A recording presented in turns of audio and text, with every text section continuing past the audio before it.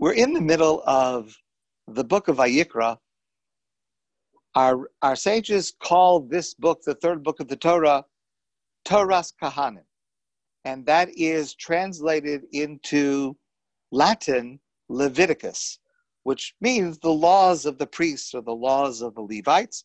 And certainly the theme of Vayikra is the actions, the rituals, and the laws that pertain to the Kohanim and the Leviim, the priests, in their official capacity as holy and spiritual leaders of the Jewish people. And therefore, as every book has a theme, and all of the content of a book has to arrange itself around that theme, we certainly need to understand those parts of the book of Vayikra that don't on the surface appear to be parts of the laws of the Kohanim.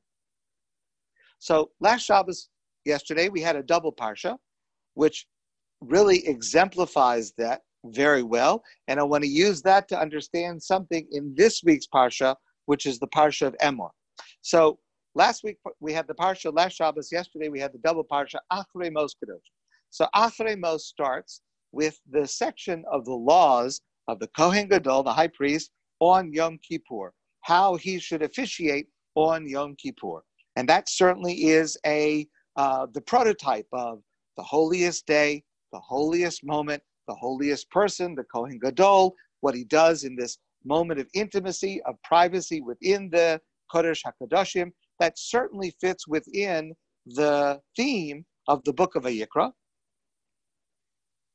And the ceremonies that he is performing include ceremonies with incense, which is certainly a spiritual endeavor, sprinkling drops of dam, of blood from the karbanos, which relates to the sacrifices. So that part fits in with what I would say is our preconceived notion of what is holiness and what is sanctity and what belongs in the book of Vayikra. Just to skip for a moment, if we look at this week's parsha, this coming week's parsha, which is the parsha of Emor, so here we have a section of laws for the Kohen that are practical behavioral laws. And by the way, these laws in Parshas Emor are largely applicable to us today. So for example, that a Kohen is not supposed to come into contact with a dead body, which means not to attend a funeral, except if it's, God forbid, an immediate family relative, family member. The limitations on who a Kohen can marry, that also is practically applicable even today. And so, again, that certainly fits in well with the theme of the book of Vayikra. It's the laws of the Kohanim. What seems at first glance to stand out, is the second half of yesterday's Parsha Kedoshim.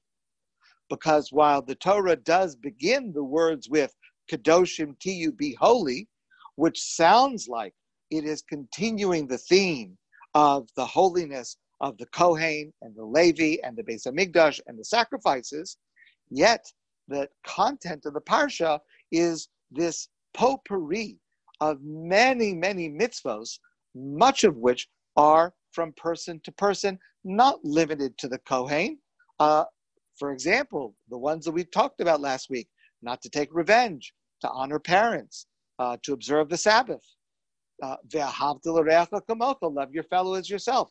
All of these are, number one, not intuitively part of what is considered holiness, and number two, not limited to a Kohen. They apply to everyone.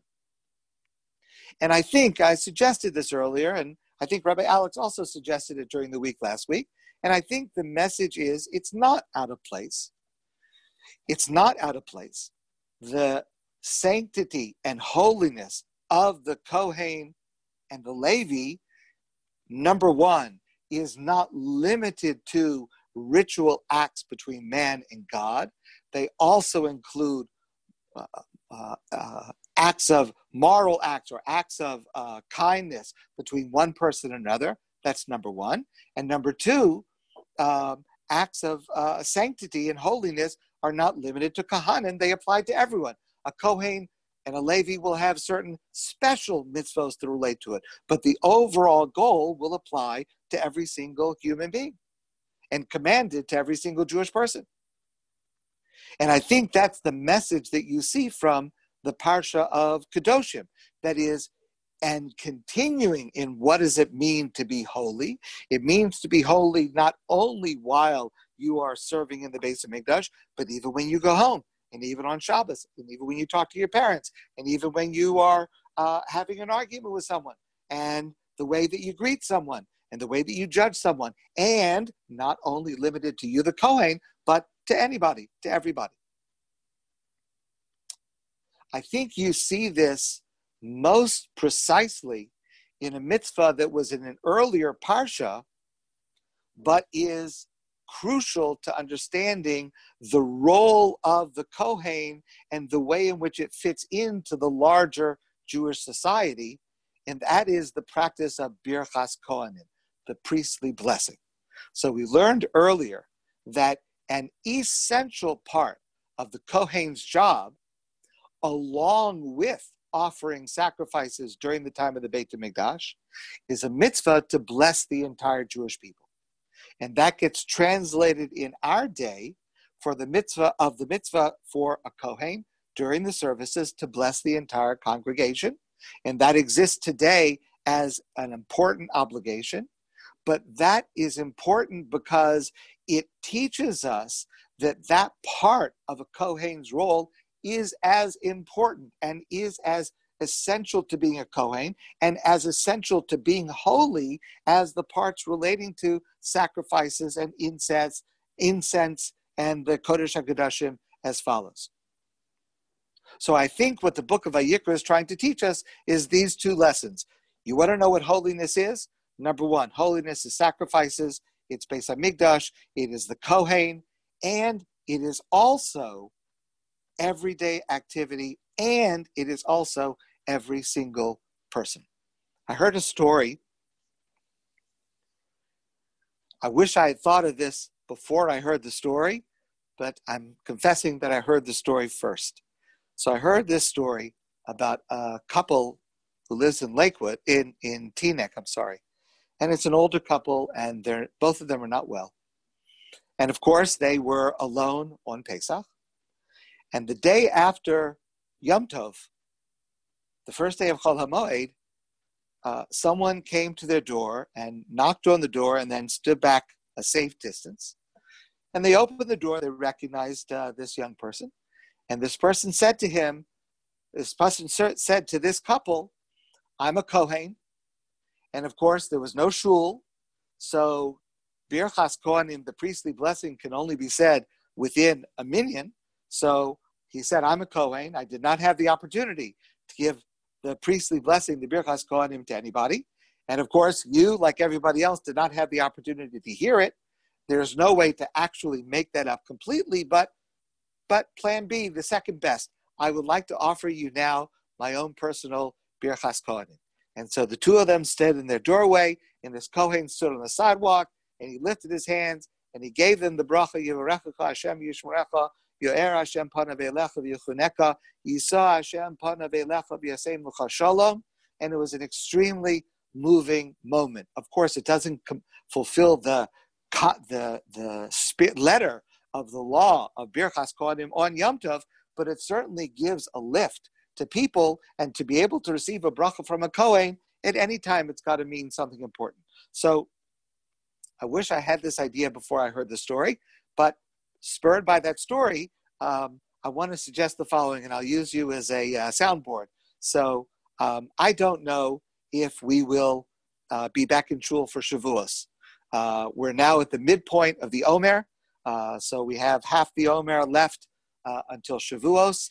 I can't say that I am optimistic that we'll be back in shul that quickly. At the same time, if there would be some safe way that experts tell us it's possible, it would be an amazing thing. But if we're not,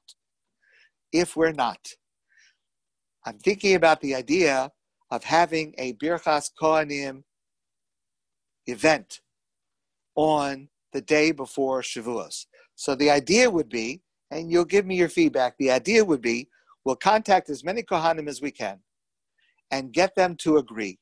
And once we have a committee of Kohanim that will agree, let's say we have 4 or 5 or 6, then we'll announce to people, would you like a Kohen to come by on the afternoon before Shavuos, and you'll stand in your doorway, and the Kohen will stand at the street, and the Kohen will give you a bracha. And if you want, sign up. And I don't know how many people will be able to reach. First come, first serve. Might have a problem with people in apartment buildings. I'll have to work that out. Maybe they can stand at their window if it's not too high.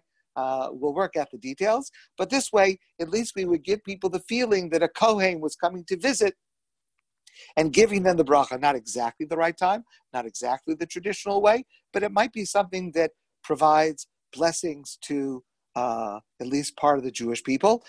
Certainly as important as bringing groceries and other acts of kindness that we're trying. So maybe that's an idea that we'll try. And again, it helps us to envision the role of the Kohen and the concept of holiness and sanctity as one that connects us both to God and to each other. I want to wish you all a very happy day.